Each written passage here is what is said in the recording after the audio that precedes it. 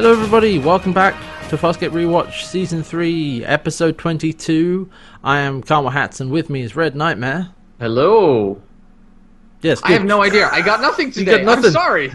We got nothing. Look, I've been making these up for a whole season, okay?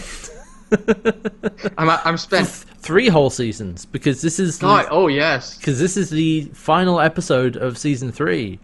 And by the way, the title of this episode is Dog with Two Bones. And this is one of those things that, it gets explained like towards the end of the episode. We'll talk about why. So yeah, we're back to finish off Season 3. This is, like we said last week, this is the finale of Season 3. And we're going to take our 2-week break, a customary break, after this episode.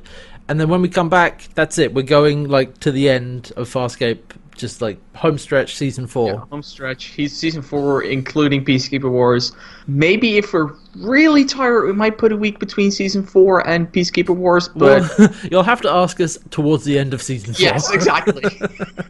We'll get back to you on that. Our intention is to do the whole stretch, but yeah, but we got to finish season 3 first. So let's talk about this episode, and we of course start out with previously on Farscape because there was a whole arc with the Wormhole Project and the Command Carrier and Scorpius and Talon and Krace sacrificing themselves. I think I said last week that that episode felt like a big explosive season finale. yes. But this is the aftermath. Yeah, I like this as the epilogue. Yeah, of the season. that's good. But so we have all the previously on stuff, as usual. And then it's and now on Farscape. And the first shot of the episode is what must be a wedding dress shop. Yes. A wedding dress shop. Okay, let's be upfront. Neither of us are experienced in this. We don't know what these things are. Fair enough. Okay, fair enough. Basically, it's a large dress shop, and they're all done up in soft lighting, soft white, bright lighting, and there's gold, trim on everything. And John is sat down on a stool with a jacket on and some sunglasses. And Aeryn comes out onto basically a small runway / catwalk sort of thing, wearing basically a plain wedding dress, not too complicated. And she comes out and walks down there, but she's like, nope, doesn't work. It's well, it works, but not to get married in. Yeah, and he sort of runs with her to the back. You hear some them laughing a bit, and there's a sort of a flash, and then Aeryn comes out wearing another slightly different dress, and then John is sort of lying on his back on the stool because it's the flash, the time passing. It's it's been here for hours trying on different dresses. Probably. Yeah. And then this time he gets up and gets to his knees a little bit and stands up and looks at her and he's like, "You wear that, somebody's gonna marry you." So obviously, this is a vision that John is having, yes, or something he's thinking about in his mind because it flashes back to him. With all these dresses, by the way, I'm proven wrong again. Remember how I said at season 1 that's the only time we'll ever see Aeryn wearing a dress? Mm-hmm. Wrong again. Wrong. Okay, but do you want to know the extra little twist in that first scene, that first vision? The wedding dress Aeryn chooses, and jumping ahead, John has a couple other visions of her like this, which, is not a spoiler, but the wedding dress she chooses, someone else has worn that wedding dress. Really? In this show. Who else has John got married to? Princess Katrala. Oh, seriously? From Look at the Princess. Oh. And we have to give props to Claudia Black for doing that, because apparently she found it in the wardrobe department and suggested it to director Andrew Prowse for this episode. Oh, that is so clever. Yeah, that's great. That extra little twist. I'm like, oh, that's such a subtle thing, but it's perfect. Nice. Yeah, that's really good. Because it's so plain and really quite simple and nice. It's not obvious. It doesn't have a distinctive design. No. But it is the same dress, so there you go. So anyway, when we cut back to John in Moya, what he's actually doing is he's writing equations over his hand and arm again, like he was in the previous episodes. He's still, apparently, the knowledge is still pouring out of him. Yeah, and also Moya is kind of quiet and dark. There aren't a whole lot of lights on. It's all sort of fairly still. And Chiana is there as well. And she says to him, your world can't be that hard to adjust to. You just need to ask her. And he's like, no, it's not that simple. And then somebody else interrupts them. Yes. Someone interrupts them. An old lady. Yeah, an old lady with large ears. Large ears and a third eye in the middle of her forehead that's closed. Mm-hmm. And she's all wrinkled and wizened looking. She basically is like, no, you need to think about this, providing advice. I love that both Gianna and John are like, who? Who is that? I thought she was with you. I'm like, we're not going to make a bigger fuss about this? No. She says, like, I could help you. Like, can I, make you some chowder? Gianna's like, what? No, okay, just stick to... No, we don't need your help. We're fine. Just stick to the stew, I think. Yeah, I think she says, like, I'll go back to my stew. And it's like, Gianna says, like, I thought it was chowder. It's like, she says, I could make you some chowder. You'd be like, okay. So we have a possibly senile old woman just now in Moya's galley, I guess. Just making food. This is the third one, isn't it? The first connection to Mad Max? Yes, it is. Well done. Yeah. That's Melissa Jaffa. Played one of the what were they called? The old women in the desert in Fury Road. The Vuvolini, I want to say I think. Vuvuzelas, but I know It's that's close. not right. I'm going to look it up. Yep, it's the Vuvolini. I got it right. Woo! I think she's the most prominent one of them. Yeah, definitely. But you know what the funny thing is that Melissa Jaffa has been in Farscape already. I think you've told me this before, but I can't remember. Season 2. Okay. Early Season 2. Dargo episode. Oh, did she play the old version of the Seer? Yes, she was in Vitas Mortis. Yes. So not her first time on Farscape, but yeah, there you go. This is the other person who was in Mad Max Fury Road. One of the other ones being a guy who played Grunchlick was Immortan Joe. Mm-hmm. Yeah. And I mean, like I said, like we say, this is what happens when you make a show that's filmed in Australia. You're going to run into people who are into Mad Max. It's inevitable. It's like when you make shows in Britain, you're going to have someone who is in, like, Harry Potter or James Eventually Bond. you're going to hire David Tennant just by accident. Yeah, it's just it just happens to all shows filmed in Britain. Yeah. They have to, like fend them off with a stick sometimes. It's like, no, go away, David. No, you can't be an extra. He just shows up in the background. Anyway, Everybody's so... like, oh, the Doctor! It's him. It's all connected. All right. So anyway, back to the episode. John then, after talking with Gianna a bit, there he has another vision, and they're in the store they were in before, but they go up to the cashier to pay for their stuff, and John gives Erin a credit card, and it's like, right, okay, you're up. Come on, you can do this. And she gives it to the woman and just says, charge it, and she's trying to say charge it. And John eventually takes the card and does it for her, and it clearly upsets her. Yeah, she's like, nobody understands me. This whole Frelling planet needs translator microbes, and this is not good. This is embarrassing. Yeah, and I'm like, right, this is the thing I haven't been thinking about a lot.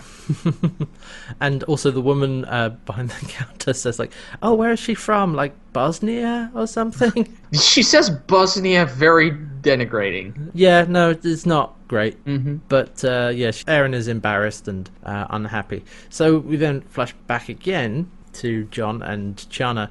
And Chiana, says to the old woman, like, why didn't you leave with the others? And then John asks, like, who is she? And Chiana's like, I thought she was with you. And again, I'm like, why are we not making a fuss out of this? So then out of the window, John spots another Leviathan. Yes, a Leviathan that is coming towards them rather quickly. Well, at least, first of all, we see the Leviathan, and they're actually in some sort of big nebula cloud. Mm-hmm. Basically a sacred burial ground for Leviathans? Yeah, Pilot tells them, like, we've arrived at the sacred burial place. And then we have a cut to Erin and Dargo, and Dargo is packing things onto his ship. And Erin is like, how much stuff are you taking? You could resupply on the way there. And Dargo's like, no, revenge is a dish best served quickly. And he's just going straight for Macton. Because remember, last two episodes ago, he got the information on Macton from the Peacekeepers as part of their terms of helping them with the Wormhole project. Yeah, and Macton is the brother of his wife who killed her. Yeah, and basically framed Dargo, which is why he was imprisoned in the first place. Mm-hmm. So now he knows where he is, he's going to go kill him. But Erin is concerned because he's just making a beeline straight there and just like, you'll get yourself killed that way. He's like, no, I'm going to go kill him. I'm going to do it. But Rigel chimes in, actually. So it's like, look, we'll all get ourselves killed, but at least we can do it on our home planets. Rigel, ever the optimist. Yeah. So they're in the maintenance bay, and there's some debris and bits and pieces in there of Talon, all that's left of him. And Dargo says that he can't believe Krace sacrificed himself. And Aaron adds, just looking through the debris, that Talon was a fine ship, and I can't believe this is all that's left of him. I mean, it's more than there's left of Krace. There's probably some bits in there, maybe. Maybe like a pinky or something. Yeah. So then we cut back to Chiana and John, and Chiana asks, what are you going to do once we've buried Talon? And he's like, just do what I've been doing, work on wormholes, solve the wormhole equation, figure it all out. But then Chiana has one of her visions. And it's bad. It's really bad. She sort of collapses, sort of like falls onto like the kitchen counter, knocks over pots and pans, and she's like, Moya, gone, swallowed, gah. And John's like, comes over to Pilot, it's like, Pilot, is everything okay? What's wrong? Because this usually means something bad is happening. And Pilot's like, yes, Commander, brace for collision. And the other Leviathan has charged at Moya. Yeah, and I'm like, oh no, it's Leviathan mating season. Well, we cut to titles once the two Leviathans collide. We see like a CG shot of them hitting each other, and then everyone gets thrown about, and we go to titles. And when we come back, the other Leviathan hasn't moved. Moya is heavily damaged. Okay, so not mating. No. And they're like, why? We're dead in the water. And Aaron is surveying the damage. It's like, a torpedo couldn't have been that precise. You know, what's happened? And what Pilot says is that Moya's neural cortex was targeted specifically. And blow to the head. Yeah. Ugh. And it's impossible to target successfully unless by another Leviathan. So this was deliberate attack by the other Leviathan. They're not entirely sure why just yet, I think. Yeah, because Pilot is trying to get in touch with the other Leviathan and its pilot, but they're not returning, or at least the other pilot isn't returning his calls. Hello, you've reached the voicemail of Pilot. I'm currently not in right now, despite the fact that I'm grafted to my seat. I know you're there! Pick up the phone! I know you're there! La la la la la, I can't hear you. Believe it or not, Pilot isn't at home. So, but Pilot has been able to ascertain that it has something to do with Talon. So everyone is actually, I think everyone is in Pilot's den at this point. The lights are off and the old woman is there as well. Who we'll be seeing a lot this episode. Yeah, she's featured pretty heavily, and like for this episode, nobody really knows who she is. Including us. Yes, including the audience, yeah. But so they're like, okay, no, this is really bad. We have to figure out what to do. And Rigel is complaining, like, well, can't believe Talon's got us into this mess again. And it's like, well, if it weren't for Talon, you'd be dead. So show some respect, Rigel. And Rigel has an amazing line. Yes! Which is... I love this so much. Respect. I have it written down as well. Go ahead. Same. Respect my tiny, shiny hiney. It's like, wow, okay. Yes. Kiss my shiny metal ass. It's up there. It's pretty good. I was just not expecting that when I was watching the episode. I was like, oh my god, that's amazing. Like, it works so well. But yeah, he's like, this is, Talon's fault, really. He's complaining about that. And then he hovers over to the old woman. It's like, and who the frell are you? And she just smiles at him, and nobody's like, I think she has a flashlight and she's inspecting him. It's like, ooh. Who is this weird little frogman on a sled? She doesn't say that, but I'm assuming she's thinking that. And so then they're like, okay, we need to repair this stuff, and we need to try and talk to the other Leviathan. Talon deserves to be buried here, so let's go sort this out. And Aaron says, "It's like, okay, does everyone know what to do? Everyone know what to do?" And they're like, yep. And John is just like staring into nothing. And he's like, John, do you know what to do? He's like, because he's having another vision. Yep. And this is Aaron and John's wedding, and they're at like the reception, big hall with, tables and food and, your normal sort of thing. And Aaron throws the bouquet behind Jewel her. catches it. Yeah. Hysterically. And has a laugh. Because Jewel is also there. No, like, everyone is there. Like, so it's not just Aaron and Crichton. You've also got, Dargo's there, and Chiana, and Jewel. All neatly dressed up in Earth clothing. And Rigel is there as well, because Rigel's hovering by the cake. Which makes sense. They probably got him an extra cake just to be safe. And so everyone is there having a good time at the wedding, and then John is like snapped out of it. Rigel's like, come on John, pay attention, this is serious. he's like, yeah, okay, no, good plan, that's fine. Well, I know Everybody's what like, to do. we're not even listening. Yeah, and Aaron is clearly like, okay, you're not listening, and just walks off kind of a bit angrily. It was weird to see, in that vision, to see those two worlds mixed. Yeah, that's it. That is odd, because we have, once they all go off to sort stuff out, there's another quick vision, and Dargo comes over to Aaron and Crichton, who are just standing there smiling, and he's like, hey, congratulations, John. You are the second luckiest man in the world tonight, because he's got two women on, one on each arm, and He's like, if you know what I mean. and then walks off. It's like, hey, Dargo's having a fun time. yeah, he's enjoying Imaginary himself. Dargo in an imaginary wedding. Yeah.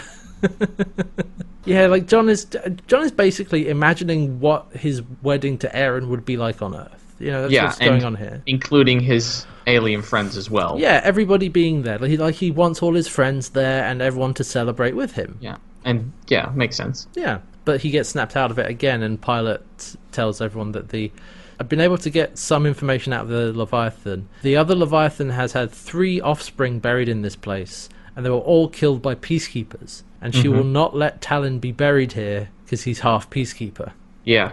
And Pilot's like, I've yet to have any direct contact with the other pilot, but I'm trying. And Riser responds, that's true. It's like, you certainly are. Yeah. I'm like, wow. Very trying. These are trying times. So everyone is, making their repairs and trying to fix up Moya. And Jewel and Aaron are together. Aaron's working on her prowler, which was also damaged. And Jewel says, like, when we get out of this, are you still going to look for that Peacekeeper unit? Yes. Well, no, Aaron is just like, can you put that light on where I'm working, please? She doesn't Right. respond. And Jewel's like, don't they assassinate people? And then Aaron chimes in with, like, no, they protect people against things like terrorism. They're a rogue Peacekeeper unit. And But they're still killing people, right? Yeah, but Still murdering. But Aaron found out about them apparently on the command carrier. This is something that had occurred off screen. We didn't see that. But No. she's like, didn't you learn anything on command carrier? No, they protect people, and Aaron wants to go join up with them. And Jules like, can I give you some advice? And Aaron is immediately like, look, I'm not Crichton's mate. I'm not tied to him in any way. Like, it doesn't matter. And Jules says, in the short time I've known you, you've changed so much. I would hate to see you go backwards. Going back to killing would be going backwards. And Erin doesn't really respond because she looks down at something that she's working on. It's like, Jewel, can you melt this? And she's like, well, power's out. With what? And she just twists Jewel's thumb. She's like, ah! Does her scream, which of course melts the metal. It's like, thank you. Yeah. Erin does not want to talk about this. No. She Really doesn't. She really subtly hints at that, doesn't she? Yep. So then we go back to see John and Chiana again. And John is working on something inside a little access hatch in one of the corridors. Chiana comes in and it's like, it looks like Moya's going to be okay. You know what I said about me not wanting you to come with me when I go try and find Nabari? It's like, that wasn't right. John's just like, it's cool, man. It's fine. Don't worry about it. Chiana says, and the timing is important on this, it's like, I would love you to come with me. I'm like, careful there. Whoa, what? And John then has another vision, and so he's in a hotel room, and Chiana is also there, and she's dressed up in like a red leather miniskirt and like tights and like a black like short top, and she's like got a load of bags of clothes on the bed, and she's just waiting on the bed. It's like, hey, John. There's a quick flash of that, and we cut back out, and Chiana's explaining that she would love for him to go with her, but she's going to go looking for the Nabari resistance and try to find her brother, and going with somebody who looks like a peacekeeper. A peacekeeper, John finishes. Yeah. It's like, it's maybe not useful. Yeah. And so they're just outside the galley, and the old woman is there. She's like, I could offer my skills to help with... what skills are those? Leviathan. And she's like, as a cook, she's like, well, amongst other things, a doctor, negotiator. Yeah. It's like she wants to negotiate between the two Leviathans, basically. Chiana's like, stick to cooking. Who is she? Yeah. They keep asking again. It's and Chiana says to John, like, you deal with her. So John gets up and walks towards the old woman to maybe just talk to her. But she walks towards him, grabs a bunch of herbs or something, and blows them in his face. Yes. He's like, I can't see. And then she's like, go to the truth. Go to the truth, ignore it, risk all. And he's like, like stumbling around, and he's having another vision. Yeah, very strong one in this case. And she's whispering something in his ear while this is going on. We don't really hear what it is, but we see flashes of the old woman whispering something to him. And he sees Erin as his bride, again, at the wedding reception. And then there's the catering, and there's all the people cooking stuff behind the scenes. And then they start getting shot. By pulse weapons. Yeah, because peacekeepers bust in and start shooting up the place. Yeah, and John's like, no, everybody get down. And he pulls his pistol in real life and just starts shooting around. Yeah, and blowing up the food and the galley, and just everything's exploding. And Dargo comes in, it's like, John, what are you doing? And John shoots at him and misses, and At least near him. yeah, and then he's like, no, what are you doing? Calm down. And he just flicks his tongue and knocks John out. And that image of the peacekeepers coming there, and I'm suddenly thinking of the opening credits. Will they follow? Yeah, exactly. Like, should I stay? But then you'll never know the wonders I've seen. I'll come back and open the door. Yeah, exactly. That's what he's worried about. And so John's knocked out on the floor, and Darko is yelling at the old woman. It's like, what did you do? And she's like, oh, perhaps I slightly misjudged his weight. But it won't happen again. Nothing went wrong. And Dargo just knocks her the frell out. Well, yeah, because she says, like, it won't happen again. It's like, you're right, it won't. Bam! It's like, Just whoa, damn. throws up his fist, basically, knocks her out. Not even looking at her, just boom. It's the, referred to as, I believe, the offhand backhand. Yes, that one. I like that. That's something I think that was adopted by fans of Batman the Animated Series, because Batman does that all the time. When somebody's just looming over it and he's just like, boom. Doesn't even look at them, just like whaps them with one arm from the front. Just bam! I'm Dargo and I'm also Batman. I'm Batman. Swear to me. Moya, why did you say that name? Why did you say that name? Oh, it's funny because it's a bad movie. Yeah. Anyway. I mean, I assume. I haven't seen it.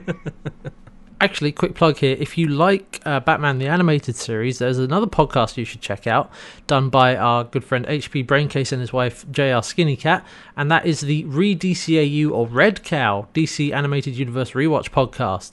You can find that on redcau.podbean.com, and they're looking back on Batman the Animated Series, and yeah, it's a good podcast. Go check it out. Anyway, there you go. So then Pilot tells Dargo and Erin that the rogue Leviathan has killed her pilot. Yeah, nutrient starvation. So Pilot can't talk to them, can't negotiate with the Leviathan. There's no pilot left to talk to. But he says the other Leviathan is threatening attack again if they don't take Talon and leave. And Raichel's like, well, we're leaving. I think he says, like, I'm not one to say I told you so, but should we Can go? we leave? Yeah, because Moya is injured, and Pilot's like, no, well, I agree, but Moya will not yield. She thinks Talon has earned the right to be buried in this place and will not give in.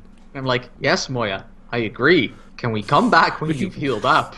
Come back later, yeah. Maybe not have a fist fight while your nose is still bleeding. But I mean, what this is unstoppable force meets a movable object. It's like, you can't be here. Like, no, I'm staying. I'm not moving. And it's just like, crash. So then we see another one of John's visions. Yeah, because he's apparently dreaming these while he's knocked out. He's knocked out. And so this one, actually, they're in a restaurant, and we pan down to see Erin and Jack, John's dad, sat talking. John is actually hiding behind a pillar, sort of listening to this. Yeah. And she's like, don't you find it boring living on the same planet all the time? And like, not even the sound of engine noise. Yeah, in your house. And Jack's like, wait until the AC kicks in the summer. I do like that comment from Jack. It's like, no, we kind of get that. Yeah. But Erin says, like, okay, John wants us to have kids and barbecues and dogs and, you know, the normal everyday human life sort of thing. But she doesn't like it. She's miserable here, and John can't see it. I was like, when is he going to wake up? And then he wakes up, you know. I'm awake. I'm here. Again, I was thinking of something else that John at some point said, like, you'd fit in. They'd accept you. And now I'm wondering, yeah, but would Erin accept that life? Yeah, because it's not just enough that you look human, right? It's a huge culture shock. Yeah. You It's know. like these people haven't even heard of spaceships or other alien species. Yeah, and for Erin as well, just like normal everyday Earth life is so completely different to what she's used to. So yeah, this all does seem like a real problem they would run into. But then John does wake up aboard Moya, and Erin pulls him up, and she tells John that no, Moya's not leaving, can't beat Rogue Leviathan, because I think the Rogue Leviathan's much bigger than Moya, but we can't convince Moya to leave. So Rigel and Chiana are going to try and convince her, because the others have tried. It's like Rigel and Pip. That's not going to work. Like, they're not good at this. They're still where they were before when he was knocked out, with all the food and stuff strewn across the floor. And the woman is now tied up to the kitchen counter. Yeah, and Erin and John are still there, talking in the kitchen. And again, they mention, like, when she chimes in, it's like, I'm dreadfully sorry. I'm willing to help negotiate. And Erin is again like, who is she? Yeah. John's like, I have no idea. She was with you. And I like that they're mentioning this. They mention it otherwise frequently, yeah. Yeah, because otherwise we'd be like, wait, hang on, why did you just add a cast member without us telling us what's going on? The crew doesn't know either, clearly. No. And it's not like a thing where I'm thinking of other sci-fi shows where they've done like, oh, remember this person who's secretly been here all along? And, you know, it's revealed like it's a trick by someone at the end of the episode. Uh-huh. And, like, we as the audience know that person isn't supposed to be there, but the crew doesn't. No, in this case, they're all as confused as we are. Yeah, because everybody's like, what are they doing? But for some reason, they're not panicking over it. They're not making a big deal out of it. They're just like, who is she? We do find out during this episode. Yeah, we do. Eventually. So then we see Chiana talking to Moya, and she's in just an empty one of the empty quarters just around Moya, empty cell. Because Moya is damaged, it's all dark, but Chiana is standing there trying to talk to Moya and says, like, everyone's worried about what you want to do. And I once asked Zan how she got along so well with you. And also, Chiana's kind of stumbling over her words, like repeating things. She's nervous and unsure. And she says that Zan told her that you have to be honest, no matter what. I love that she's referencing Zan. And you can see how that is emotional to Chiana. It's like, that was a good friend of hers who isn't here anymore. And Chiana's like, well, it's dangerous to stay here. And I think, and then she... I think you should be allowed to bury Talon where you damn well please. And then the Leviathan Trout should get out of our way. Yeah, that's what I think. Well, you didn't convince her to not do it, but... No, but that's the thing, is she was being honest. So, yeah. She's like, no, throw that other Leviathan. We deserve to be here. So then we have another vision of John's. There are a lot of these throughout this episode. Yeah, we're switching a lot between, quote-unquote, the main plot and John's internal life. And so we're back to Chiana being on the bed in the hotel room again. Oh god, this scene. This one gets uncomfortable. Because, like, she's got all this clothes and stuff on the bed. John's like, what is all this stuff? Where did you get it? And she's like, I went shopping! And throws it all up. And John's like, you don't have any money! Chiana's response is just like, lifting. Shoplifting. I went shoplifting. He's like, no, that's not right. You can't do that. She also starts talking about how she's checked all the best mans, I think. Yeah, she's like, I spent some time with the boys. I think I know who the best man is. While she says that, she lies back and like puts her legs up in the air and then like spreads them out. Like, so, you know, subtlety is not a thing in this scene, really. No, it really isn't. John's like, why do you have to keep sleeping with all my friends? Stop. And act like normal like you usually did. It's like, this world is so repressed. It's a repressed culture. And then Jack comes in. And John's like, Dad? And Chiana turns around, like, Dad! And runs up to him, jumps in his arms, and starts kissing him. Mm-hmm. And we're like, oh. And John's like, that's not right. That's not okay. I'm like, yes, John, you're saying what we're all thinking. Thank you. Because Jack says, oh, John, your mother has been gone for so long. And John's I'm like, no. Oh God, no, we're being interrogated by Scarron again. No, okay, wake up, John, wake up. Harvey, defensive positions. Help. And John's like, no, this isn't right. It's not right. And he sort of like walks off, or like storms off. He's like, nope. And actually, the last thing he says in that scene is like, this is not right. And then we cut to Dargo, and he's like, no, I disagree. Chiana has a point. Oh right, the cut with that was great. Yeah, because it's, you know, answering that question but it's from this scene where they're clearly talking about something else. Yeah, but it still is like... It's still, for us as the audience, it feels like Dargo was responding to John in the previous scene. But then he explains that what they're actually talking about is that my ship has enough firepower to destroy the rogue Leviathan. But John's like, no, that's not the problem. I don't think Moya is going to let us kill one of our own species. So we shouldn't do that. It's wrong. But then Pilot chimes in and says that Moya's not the first one to be attacked by this rogue Leviathan. We found out that 3 other Leviathans were killed and more have been injured. Yeah, and that's why Moya is comfortable asking them to kill the rogue Leviathan. Yeah, because actually what happens is the rogue Leviathan takes another swing at them. And it's actually a great scene with the old woman in the kitchen, where it's like you see through the window the Leviathan coming at them, and she's still tied up. She's like, shoo, shoo, get away, shoo, shoo. And then the other one comes in, like, scrapes off Moya, and then Pilot's like, apologies, Moya is responding defensively on her own, I cannot control. And so swings around, and then, yeah, Pilot's like, yeah, Moya feels comfortable making this request because she knows that you have her back no matter what. Yeah, and it's also the fact that this rogue Leviathan, she's not roughing up other Leviathans, she's killing them. Yeah, and it's not just Moya. No, 3 are already dead. And Moya says she completely understands the loss of a child. She knows how that feels, but this is unacceptable. Yeah. This is too far. The only recourse left that they have is to destroy it. And that is big coming from Moya, that request. Because she never, ever asks something like that. No. And Chiana's like, yeah, great. And actually, Rigel is also like, all right, old girl. And he's next to the old woman is like, yeah. Huh? It's like, no, not you, Chiana. But John seems to be a bit concerned by this. Killing another Leviathan, that's... Oh, I don't know, John. How many people did you kill when you blew up the command carrier? But no, we gave them time to get off. Not all of them. Most of them, yeah.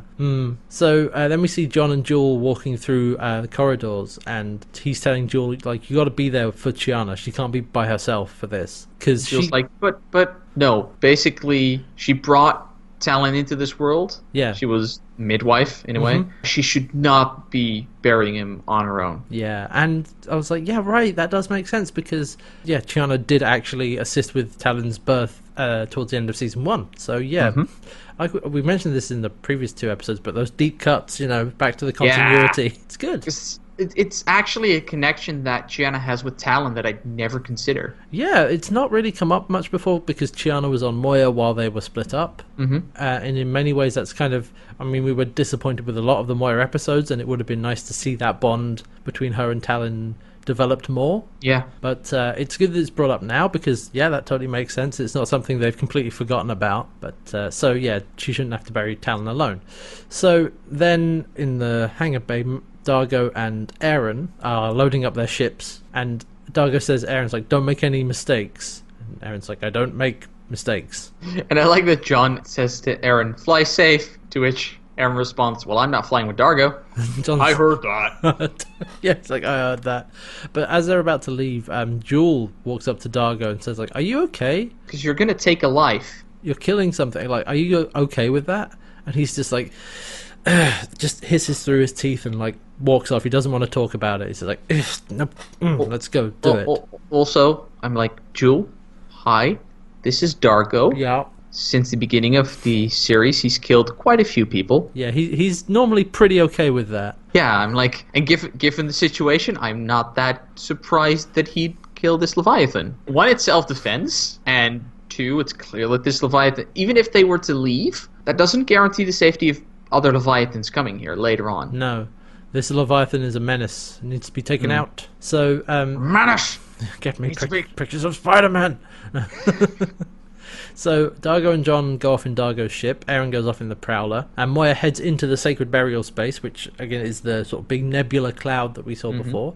And actually, like, the CG shots of this with the other Leviathan and Moya look really nice. It's like... pretty good.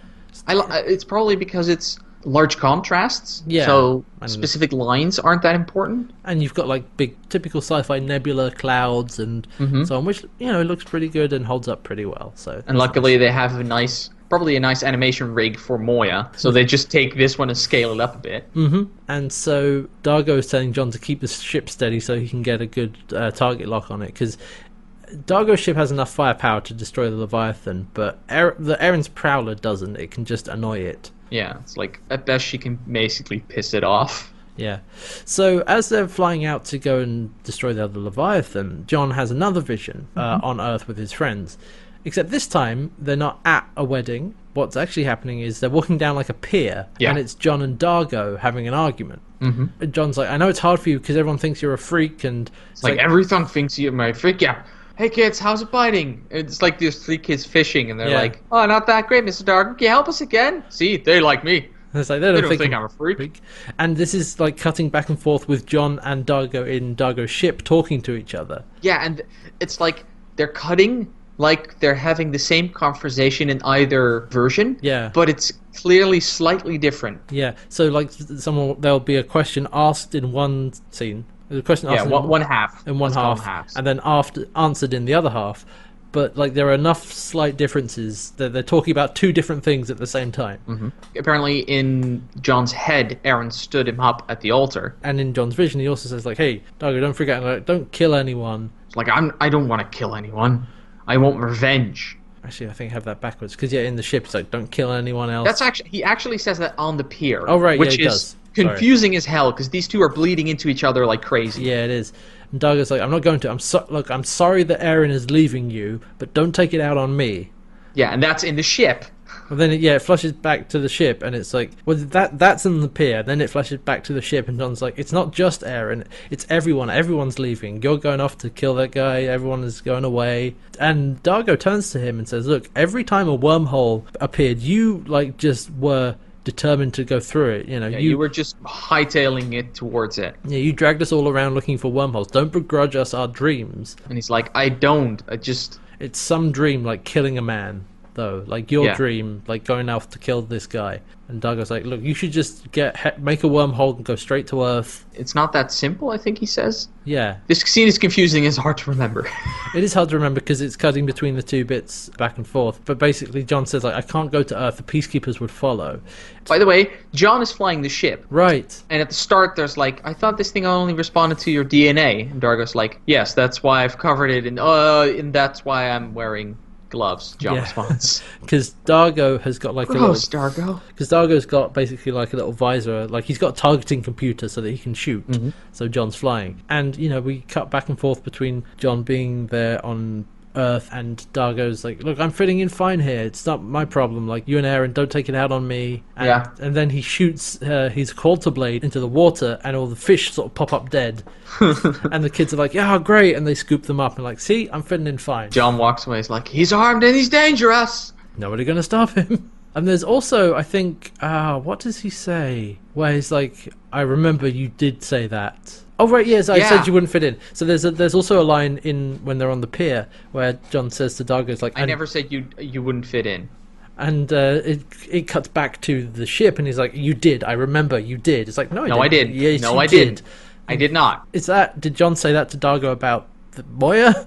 Like, that's the one part where I'm really confused what they were talking about in the ship. There's one other part as well where John is apparently doing some sort of scan. He says, well, that can't be right. Never gets brought up again. No, actually, no, I know what happened there. It's like, well, this can't be right. And Dargo pushes a button on the controls that like basically fixes it. Basically, John made a mistake. Oh, I missed that. And Dargo's like, no, you do this. See, it's fine. And he's like, oh, okay. You turn it clockwise. Yeah, basically it's like that. It's just a small detail. So yeah, that scene, like, it's jumping back and forth, and I like seeing Dargo on Earth. That was fun, but a couple bits you're like, wait, what are we talking about? I'm not sure anymore. So okay, it's time to do their plan. So Moya flies in and dumps Talon's remains. Chiana and Jewel are standing there. Chiana clearly crying. She's trying to say a few words. Yeah, she's like, Talon was a good ship. He was our protector. Yeah. And then Rigel floats in and starts talking over her. She's still trying to go, and Rigel actually gives a lovely speech. Yeah, because he's like, can I say a few words? And also Jewel is holding Chiana, and Rigel says, like, Talon was special, a joy to his mother and a credit to his species, both of them. Yeah, we asked that he be laid to rest here in the sacred space, as he has earned that right, and we will never forget him. And he does nice speech. It's a very nice speech. Like, this is one of Rigel's fortes. So, of course, dumping Talon's remains gets the other Leviathan to start coming after them. And so Aaron sort of flies in and starts shooting it to distract her. Yeah, And because the Leviathan was heading straight for Talon's debris to disperse it. Yeah, and Moira's like, you must not let that Leviathan disperse it. So Aaron draws it off into the path of Dargo's ship. And so they get the targeting computers sort of set up. And then Dargo's ship, basically they line up right in front of it and they shoot. And what it does is like, there's a big purple sort of energy all around Dargo's ship that builds up into a massive wave that shoots out from it. Mm-hmm. And so it hits the rogue Leviathan and basically starts to disintegrate it like an X. It almost looks like an X-ray. Yeah, an X-ray. It just hits it. It becomes basically the outline of an X-ray. They fly through that. Yeah. Apparently, it's not solid anymore, and just from front to back, the Leviathan disintegrates. We can see its bone structure in there actually, until the disintegration starts at the front, and then the end is just gone. Like, oh no. That is one hell of a weapon. Yeah. Like, what is Dargo's ship capable of? That is insane. Bleh. That's crazy. I shudder to think what that might have even done to the command carrier if they used it against it. Oh yeah. Right. Get a few good hits in, crucial parts of the ship, it just falls apart. Yeah, wow. I mean, we know why they didn't, so they could get everyone off, but... Yeah, exactly. And, it was captured, but yeah, God. That's a dangerous ship. Mm-hmm. And so it's the other Leviathan is destroyed, and Jules like, did you get her? And like, yeah, we got her. Aaron says quite like shocked, like, yeah, she's gone completely. Completely gone. And we see Rigel looking a bit sort of sad, and he's like, oh wow, you know what this means though? We're done. We're all unhurt, healthy. Nobody's trying to kill us. We can go home. He's like, ha, we did it. And We're free. And you see Jewel smiling, and Chiana's still crying a bit in her arms. So yeah, they did it. They can lay Talon to rest and head home. So then we see John visiting the old woman again in the kitchen, and she's still tied up. But he comes in and says, just flat out asks us, like, who are you? And she says, it doesn't matter. Yes, it does. It does matter. But she says, like, but I know who you are. You made them come back and rescue our pod after the command carrier imploded.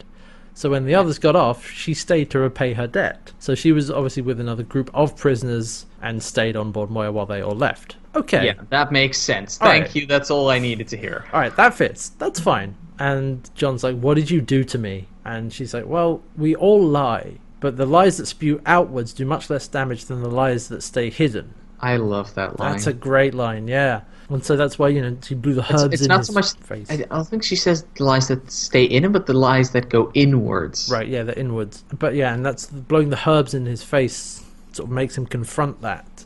Yeah. And so John walks up to her and gets his pulse pistol out and shoots the bindings, keeping her there. And so frees her. Reels her in on the chain, undoes her cuffs. Basically, he sets her free, and then he sits down, just looking dejected. He's like, when I was a kid, I used to dream of outer space, but now I'm here, all I dream of is Earth. And lately, none of the dreams work. And her herbs that blew in his face stripped away the lies that he was telling himself. In a way, it shows what would really happen. Yeah, but he ran from it. That's why he freaked out and started shooting when the peacekeepers broke in his vision. But he says, I ran from it, and I'm so tired of running.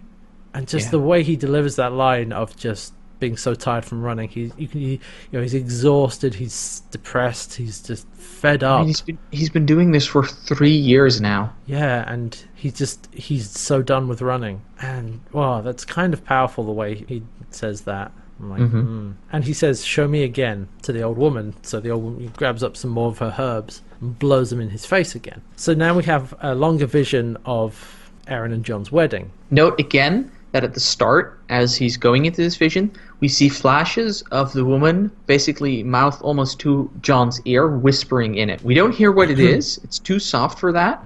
She's saying something. So he sees himself putting the ring on Aaron's finger, and then they're dancing at the wedding reception, and there's nice sort of quite piano music playing for this dance. We can't place it, but we're both like, this sounds familiar.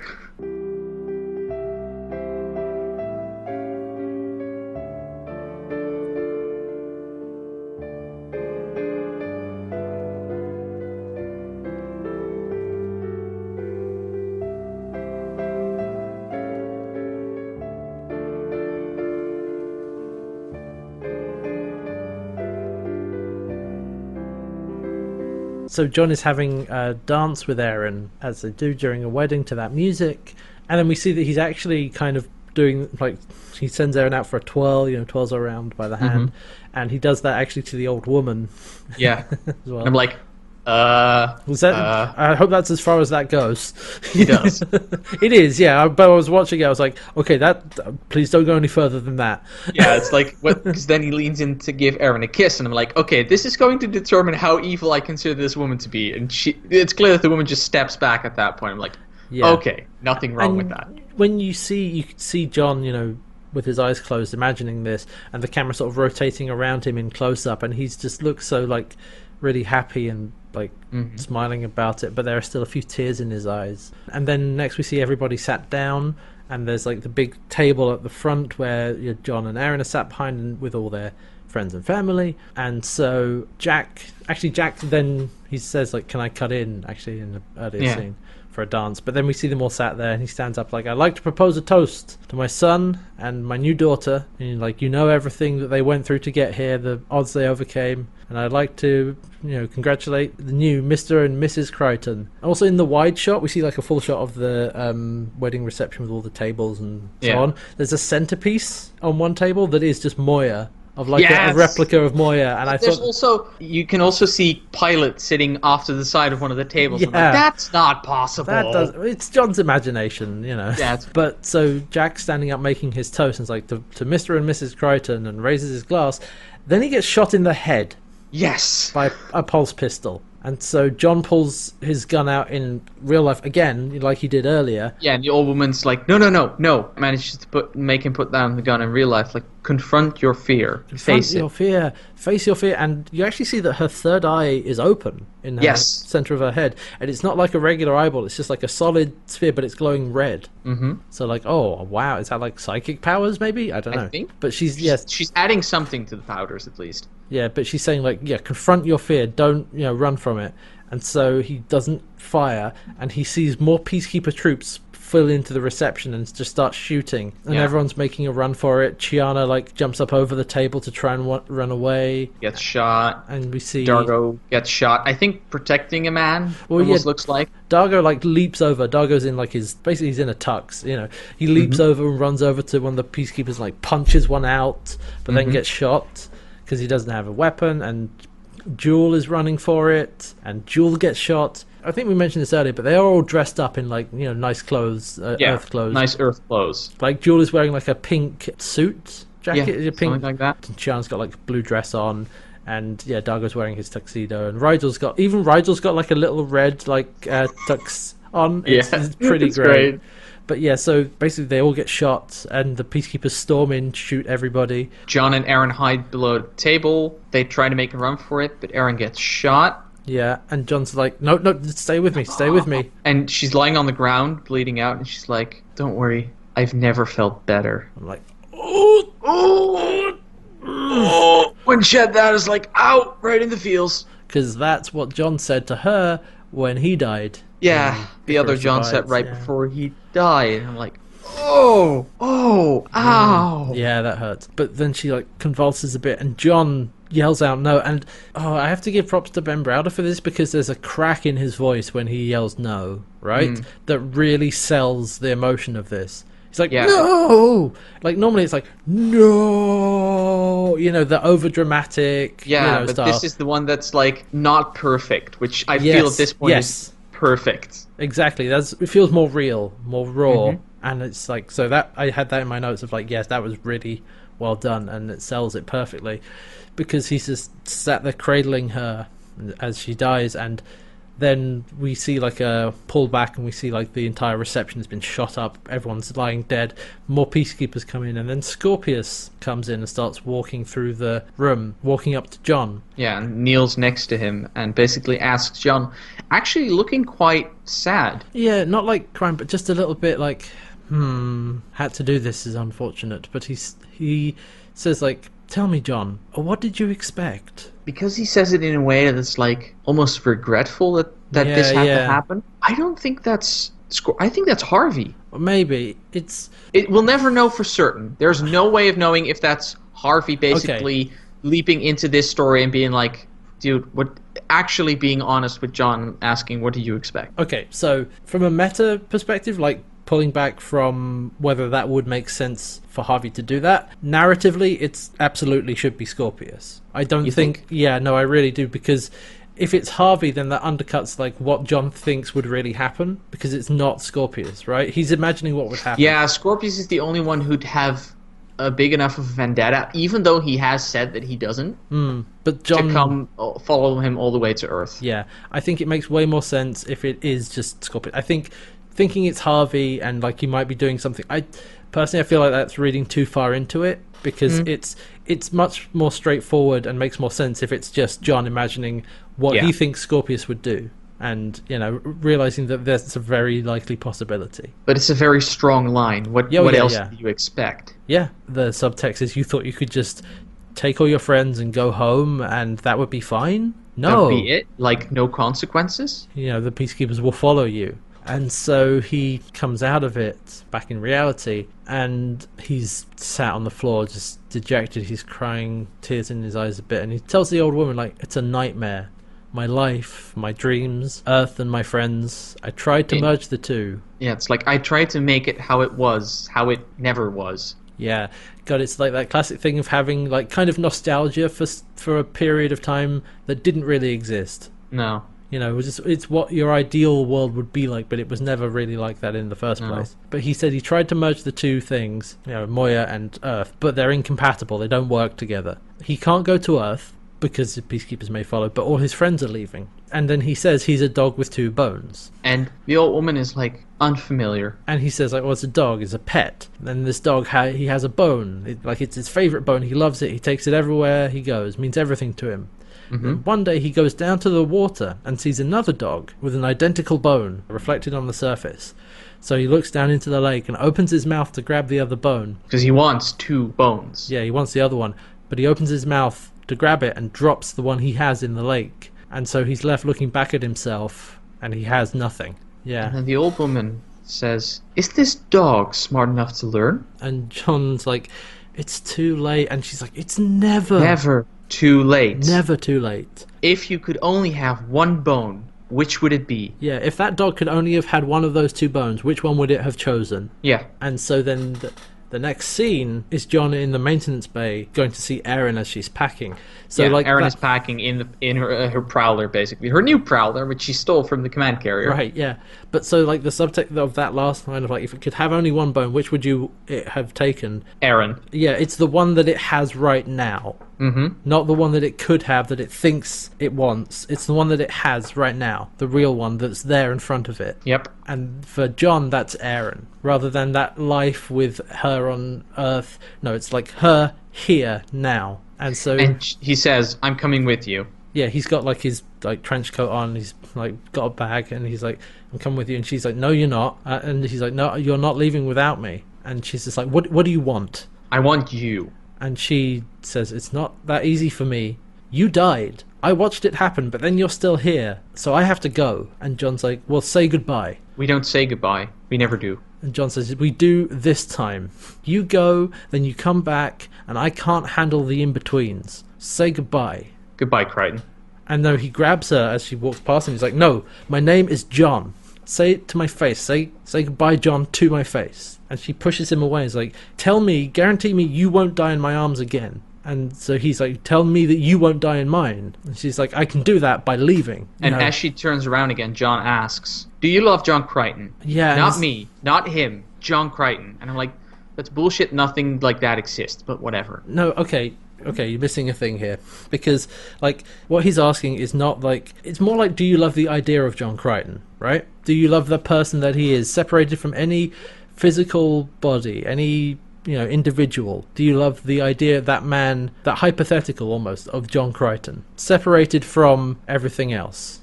Like, of course it's not actually a real thing. It's metaphorical, and it is more like, do you love the idea of this person? And because they are, like we said, they are different people, but they are the same. Yeah, they have the same history in a way. So that's why he's like, do you love John Crichton? Not me, not the other guy, John Crichton. because they have that bond of up until now being the same. There's that idea of the personality, the person that is John Crichton, rather than just his experiences, which are two different people now. Yeah, I guess that makes sense. That's what he's Somewhat. asking. It's a bit too intangible for me, I guess, which explains a lot about me, probably. Anyway.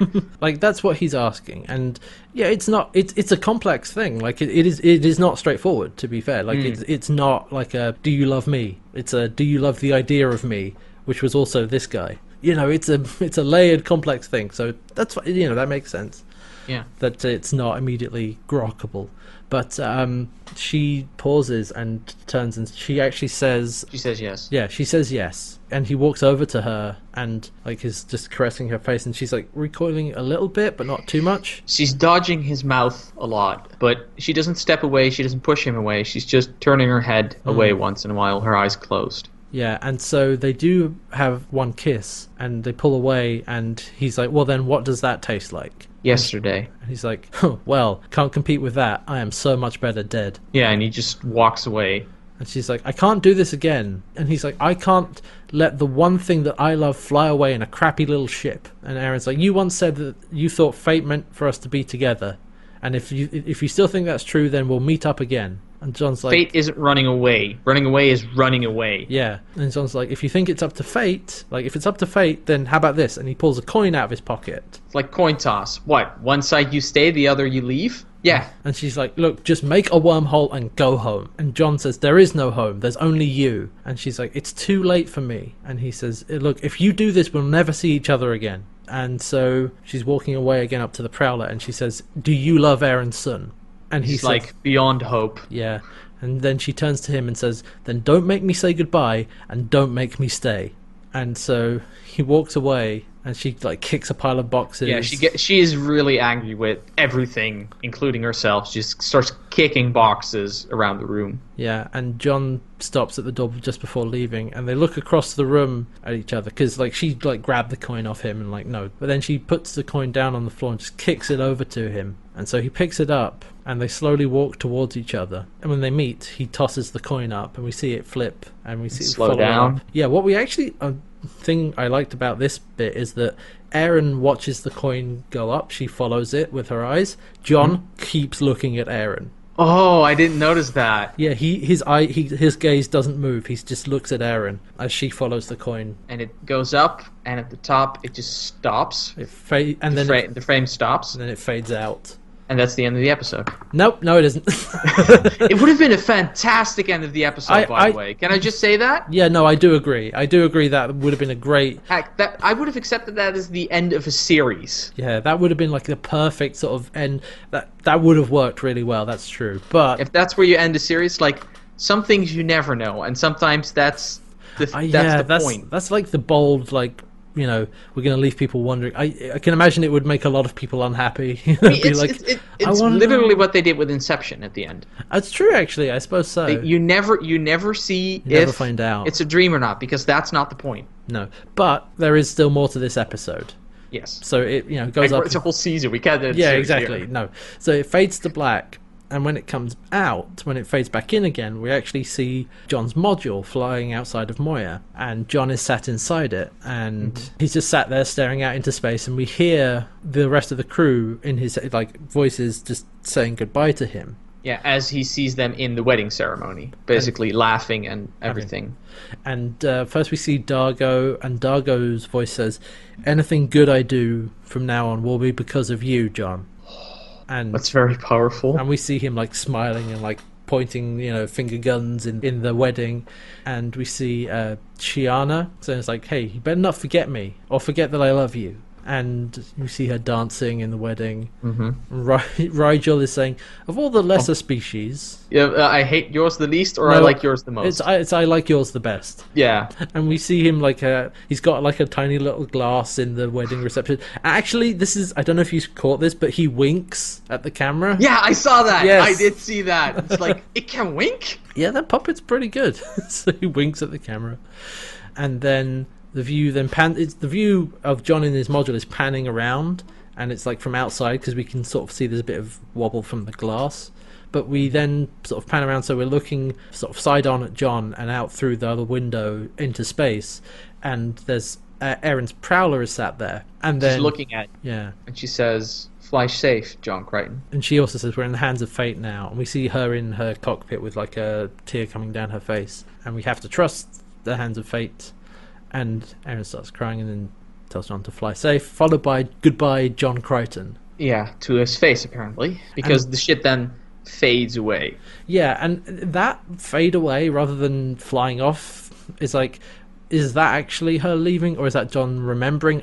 I feel like that's John's memory rather than actually just... That's him remembering. That's Yeah. not her leaving. No. I mean, there is the possibility that he just sat there for a very long time, and that Yeah. this is just the fact her being gone at the end of that long time. But Yeah. I don't think they're going that complex with this. No, they're just like, he's just remembering her being out there and leaving. And so he's just sat there looking just so sad and tears and... Interestingly, remember how last episode I was like, why are they putting so much emphasis on that scene where they're leaving the command carrier and saying, "Fly safe"? Right, yeah. This is the reason. Slight foreshadowing for this scene. So then Jules comes over the comms. It's like, Crichton, are you alive? Are you just out of fuel there? Yeah, I'm out of fuel. I'm coming back. Yeah, he snaps out of it. He takes a few seconds. And it's like, yeah, I'm coming back in. And then, as he's sort of getting ready to turn around, Harvey pops up in the seat behind him. And it says that the human subconscious is a fascinating place. This is malleable, permeable, fallible. And yeah, John's like, get out, I don't want to talk. No, just go. And he says, I found something there. You'll never guess what I found. It's like, look, go away. I'll honor your wishes, but having chosen this partnership above all else, your well-being is mine as well. And he puts his hand on John's shoulders like, my gift to you. And then we see John having a memory of the old woman who was whispering to him while he was having that long vision. The things we couldn't hear, we're hearing it now. Be forgiving, be kind. Her life, her world, on her time, you will know Erin is with child. What? What? What? What? What? What?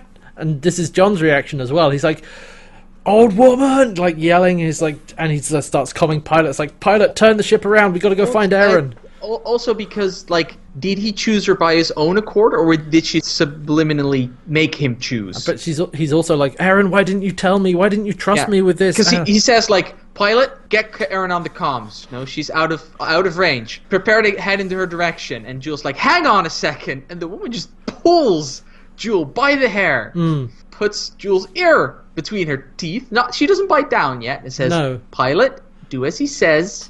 And Pilot looks at this, is like, and John's like, no, just figure it out. And Pilot says, I will attempt to calculate her trajectory and start a pursuit. Yes. And then there's static on the line. Yeah, because John's like, okay, I'm coming back in. He turns his module around to fly into it. And then just a huge wormhole opens up underneath Moya. Yeah, and she slowly gets sucked in. And you can hear Pilot. Clear! Sucking in. Yep, I'm going through a tunnel. They are going through a tunnel. And so it gets sucked in to the wormhole. And Crichton's like, no. It gets sucked in, and then the wormhole disappears. And Crichton John just looks around, and he's in empty space. Empty space, almost out of fuel. And that's when we get the to be continued. He does say one thing. Oh, you got to be kidding me. Yeah, and then to be continued. What? What even? What even? Okay, let's things break those two big reveals down at the end there. Erin is with child? Erin is pregnant? What? I mean, that has to be the other John, right? Does it? We don't know. I'm assuming, unless she has had recreation with anyone else, she hasn't had it with this John. No way. But how long were they separated for? Because they may have done it before the split. Given that each season is roughly a year as they do it, I think that would have been too long. On the other hand, I don't know what the gestation period of Sebastian's is. Yeah, so it is ambiguous, at least. Yes. But I'm going with it's the other John because it makes the wrinkles even more interesting. That's a good point. And explains why she wanted to get away from this John as far as she could with a child that isn't technically his. Yeah, that's why it's like that whole thing where he says, like, do you love John Crichton? Not me, not him, John Crichton. And like with this child, it's like, whose is it? It's the other John's, but it's also mine because I'm also John, but he's not me, but I am. Yeah, it explains so much about why she had to go. Yeah, one thing I don't quite get is how the old woman knows that she's pregnant. some people just are very good at these things. They sense them. I mean, she's half telepathic.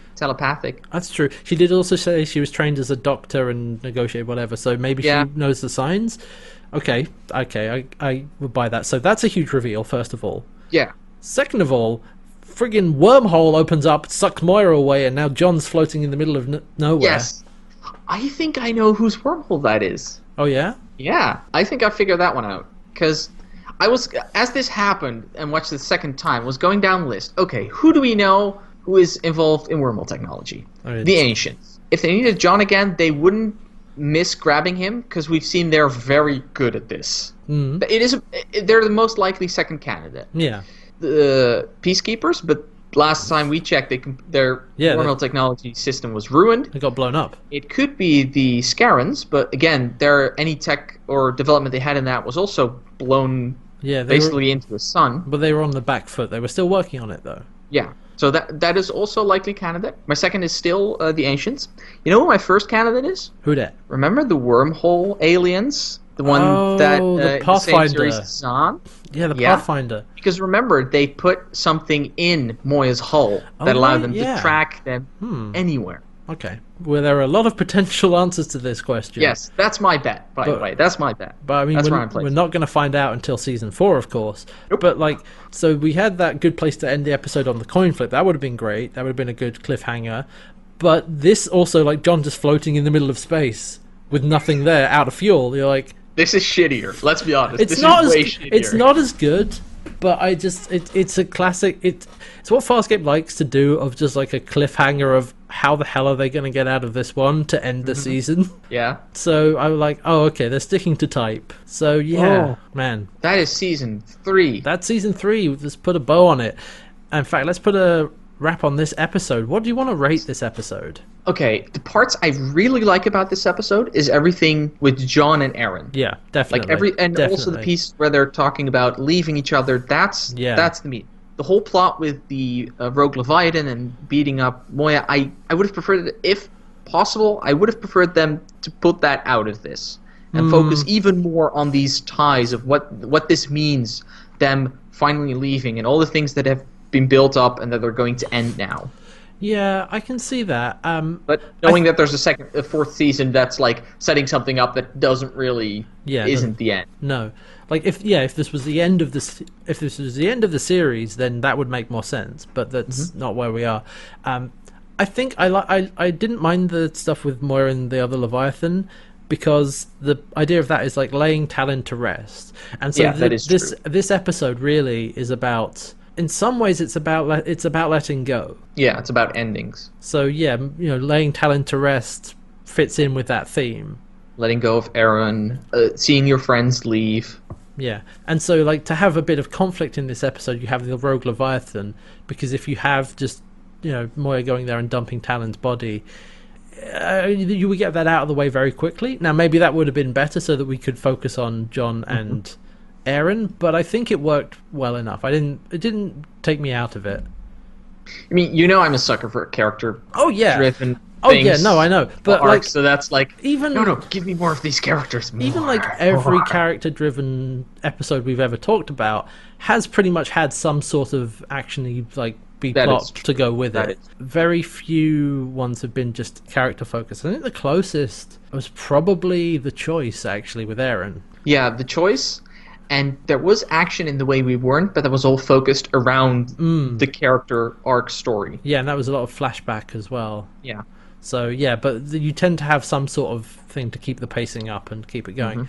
And something else I did like about this episode is, so the old woman, actually, her character, I didn't mind her at all, when she just showed up out of nowhere. Like I said, the fact that everybody is why did she suddenly show up? Yeah. Means that it doesn't feel like, oh, this character that has been here this whole time, who's familiar with everybody, but we aren't. Yeah, we're on the same page as the characters we know. It's yes. who is she? Why is she still here? Yeah, and I don't mind them bringing in off screen between the last episode and this one. They're we rescued this person. Sure, fine. Saves you a lot of time sometimes where the introduction isn't that interesting. No, it's not. And I actually liked her interactions with John. She's a good character and played pretty well. And it was a lot of fun seeing the crew of Moya on Earth in John's visions. Yeah, That was some fun that stuff. was fun. That was a lot of fun. So I'm thinking that I'm gonna give this 4 out of 5. What do you think? I don't think it's yeah, no.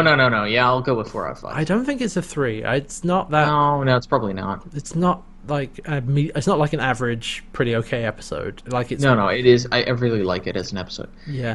To me, it's just like I said. I would have dumped the storyline of the Leviathan facing attacking them, and basically just make laying to rest Talon's remains a bit more involved. That be Yeah, the task they're okay. doing. Just mostly just a lot of setup and maintenance stuff. I see what Maybe you mean. preparing a casket for him. Yeah, I see what you mean. Like, they get it out of the way maybe fairly early, and it's a lot more No, attention I paid to think that. they could have had that as a task running through, just not as conflict driven, but where the conflict is more between these characters and their motivations and what they're going to do and what it means when a group of people who you've lived with for 3 years and who have become your family are suddenly breaking up. Yeah. Okay, no, I take the point. That would probably have been really good. I think they did well enough with those themes though in the stuff that they did have. Yes, definitely. So yeah, especially like John and Aaron's scenes were really powerful. But also, those last 10-15 minutes are Yeah. fantastic. yeah, I think it really is those last 10 or 15 minutes that kind of elevate the episode. Yeah, had that not been there, easy 3. Yeah, I think. But I'll agree give them with the that. 4 for that because it's so incredibly dense. Yeah, And especially tiny things like John looking at Aaron where she's looking at the coin. yeah, Those things yeah. are like... It's perfect. That was great. This episode, 4 out of 5. The season. Oh, do we want to rate the whole season? No. I don't feel like rating the season, but I do want to recap the season. Yeah, well, first of all, I say that this season is probably the most consistently good season we've had so far. Yes, aside from the Moya episodes. during this- Yeah, Incubator Sadly- and as well. The Moira episodes were mostly just average. Yes, average. Right. They weren't bad, but because they were so naturally compared to the Talon episodes, which Yeah, were so good, they were way better. Yeah, they just came off as very weak. they were really the only letdown of this season. Probably in season 1 or 2, they wouldn't have fared that badly. No, they would have because of done the better. contrast. But yeah, the rest of the episodes create a higher standard to hold everything else to, which they don't they don't measure up to, unfortunately. In the scheme of things, because the Talon separation lasts for a decent period of time, but not like the whole season, there aren't that many of the just Moya episodes compared to the No. rest. That's true. So it doesn't drag the season down that much. But the highs in this season have been some of the best stuff. Yes, Like- very much so. All right, okay. Quick question. Pop quiz, hotshot. Yeah. Favorite episode of season 3? The choice. Duh. Yeah, okay, done. Bam, boom. The Like choice. that's not that hard. That's not. I was like, this is oh god, this is gonna be my favorite episode. No, No. that's like Yeah. you can look at the grades we gave it. We've Yeah, talked yeah, about yeah. it. It's up there with The Way We Warned. Yeah. So and actually, let's review. Like you said, like this season has been Aaron's journey, really. Yes. I've been thinking about what theme this season had. I was leafing through it because I hadn't figured one out. And in the commentary of The Choice, which is just Claudia Black, very good commentary, by the way. I love that. Yep. She mentions that this season has really been Aaron's journey. And I'm just going to steal her theme because that's what I see when I look at the episodes. Yeah, it's been about Erin and how she deals with the loss of Crichton, but like earlier on, it's like getting into that relationship with Crichton, and When the season starts, she's dead. yeah, it's like her coming back to Starts life. dead. Yeah, like the beginning of the season, like she comes back from the dead and then has a hard time justifying what happened. She's like, I didn't deserve this, especially when Zan dies because of it. Yeah. She has to justify to herself that she is worth it. And yeah, she doesn't believe that. Everyone else is trying to convince her of that. And then through her relationship with John, first of all with just Crichton, and then they split off, and her relationship with Talon Crichton, she becomes more comfortable in herself and seems happier. And And she finds real happiness, as John mentions in Talon John mentions in one of the episodes. Like, you're smiling. yeah, you're happy. You know, they were happy they were going to go back to Earth together, and then of course that Crichton dies, and how she deals with the loss of the Crichton, which was mostly the Ripped choice, away. that tragedy. And then at first, the reason I think that she's pregnant of that Crichton, because at first she completely shuts down, remember? Right, yeah. In the choice, she's completely like, I am going back to being a peacekeeper. Like, she's shutting that completely down. And that softens in the episodes following that a little bit. Like, there's emotion coming out again.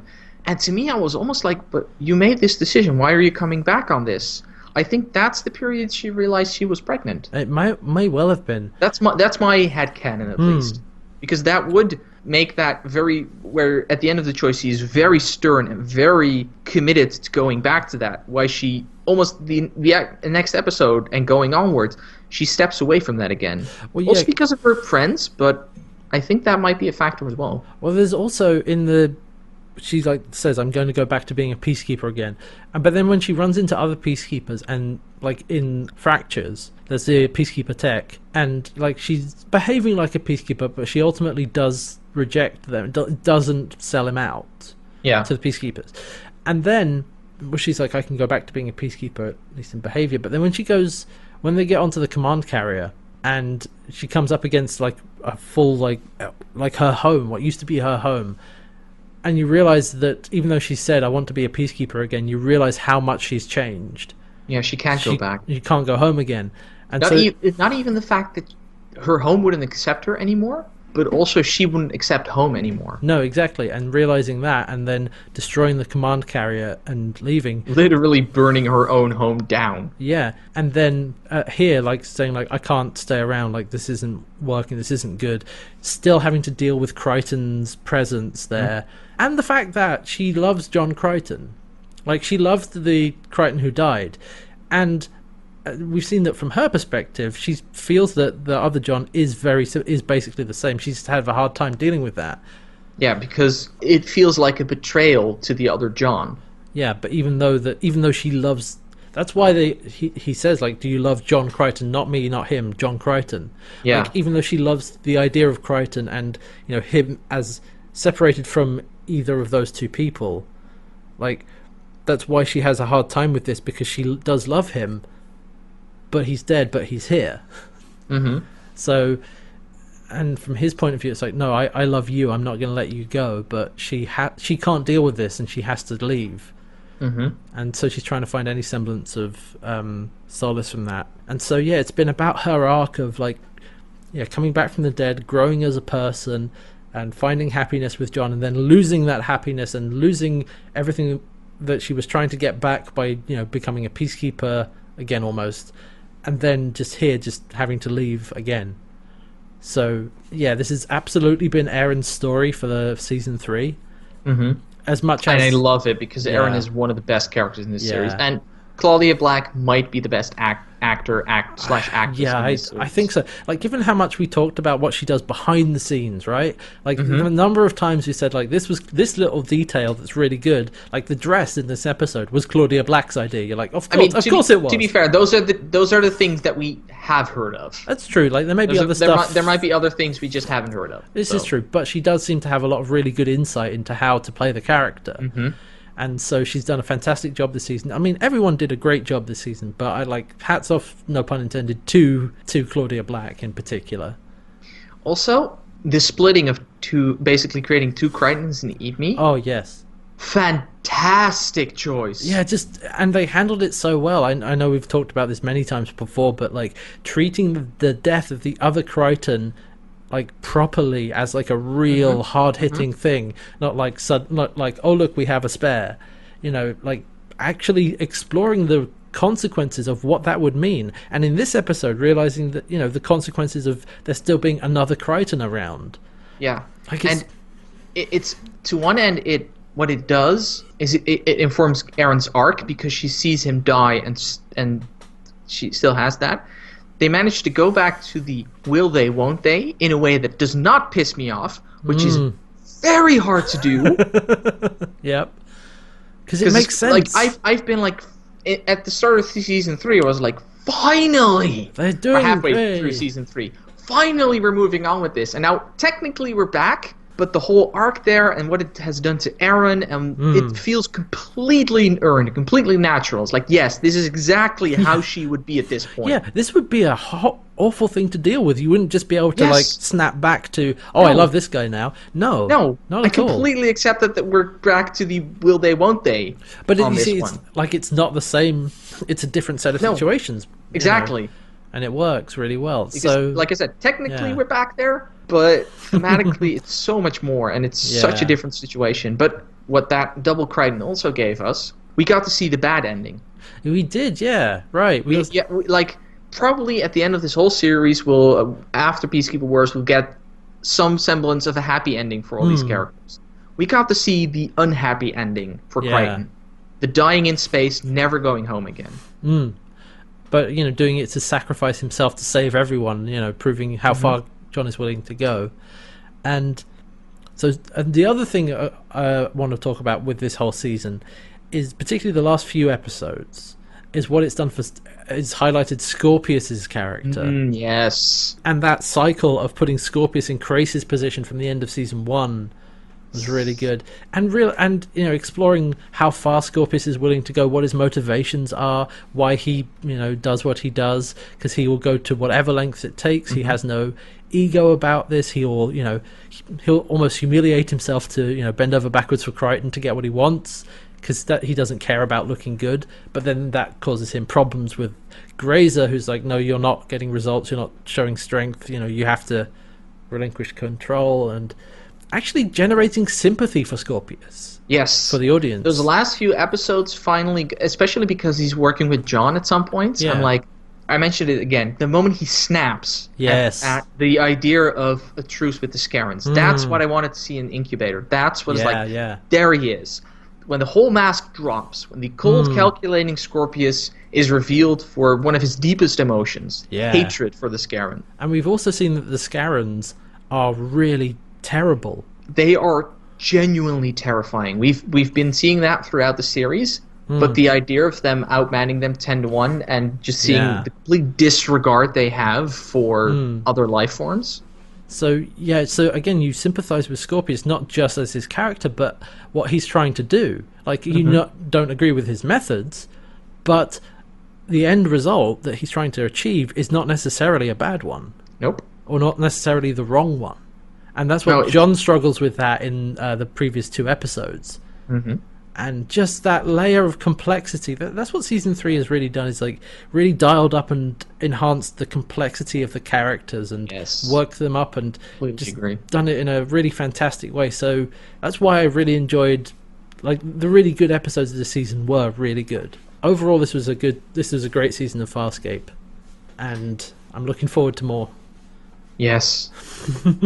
One more season. That's it, yeah. When we come back, it will be season 4, the first episode of which I will just give you the title for, Crichton Kicks. Kicks what? We'll find out. We'll find out in... we're taking our 2-week break, so we'll be off for 2 weeks and then back after that. So you have to do 2 Wednesdays without Farscape Rewatch. Sorry. Well, we need time to recuperate. Also, doing 22 weeks in a row drains us a little bit. Also, at the time of recording, it is almost Christmas, so we do also need that Christmas break as well. So, but when we come back, we're going to go right through season 4 and then maybe right into Peacekeeper Wars, and then we'll be done. That's going to be crazy. So it's been a really fun journey so far, and just want to thank you, Red, for joining me for the season 3. Always a pleasure. And we will be back in a few weeks' time with season 4 and the home stretch. Yes. So we hope you'll join us then. In the meantime, you can find us around the web on Twitter at Can'tWearHats and Red at RedNightmare7. And don't forget, go to can'twearhats.co.uk for previous episodes of the podcast, links to iTunes, RSS feeds, and other podcasts and projects. And if you could leave a review on the iTunes page, because that helps. The more there are of that, the more people can find it. Because we actually got a review of somebody who found the podcast through iTunes, I think. Hey, great. Yes, and thank you So- for that. And that's what we like, we want to get this out to as many people as possible because we hope you will enjoy it. And And it's strokes or egos. Let's be honest. yeah, well, you're not entirely wrong. But no, seriously, it's been great to get that feedback from people already, and to know that people are enjoying this as we head into the last season. So, yeah, it's good to know that we've been able to provide something people enjoy so far, and continue to do really so. Really shine a light on this Yeah, great series. yeah, that gets overlooked quite a lot, I feel. And in 2 weeks, we're going into unknown territory for me. I'm Yes. pretty sure this was the farthest I've seen into Farscape. I might be wrong. I know a few things. I've been wrong before, but I think I saw this episode, randomly at some point. So yeah, I know a bit more about what's coming up, but yes, that will be fun. So yeah, and as a final note, all of this is supported by your generous support from patreon.com/can'twearhats that makes this podcast possible and everything else I do. So thank you for listening, and we will see you next time for season 4. All right, thanks for listening, everyone. Goodbye. Goodbye. Goodbye.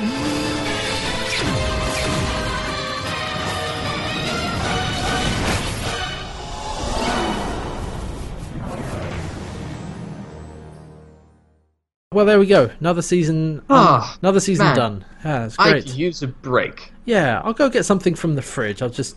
Oh no! Oh no! Hats, The big no. suck. No. Oh Oh my god. Now I need to edit the podcast. Okay, I can do this. Just open. What's an audio track?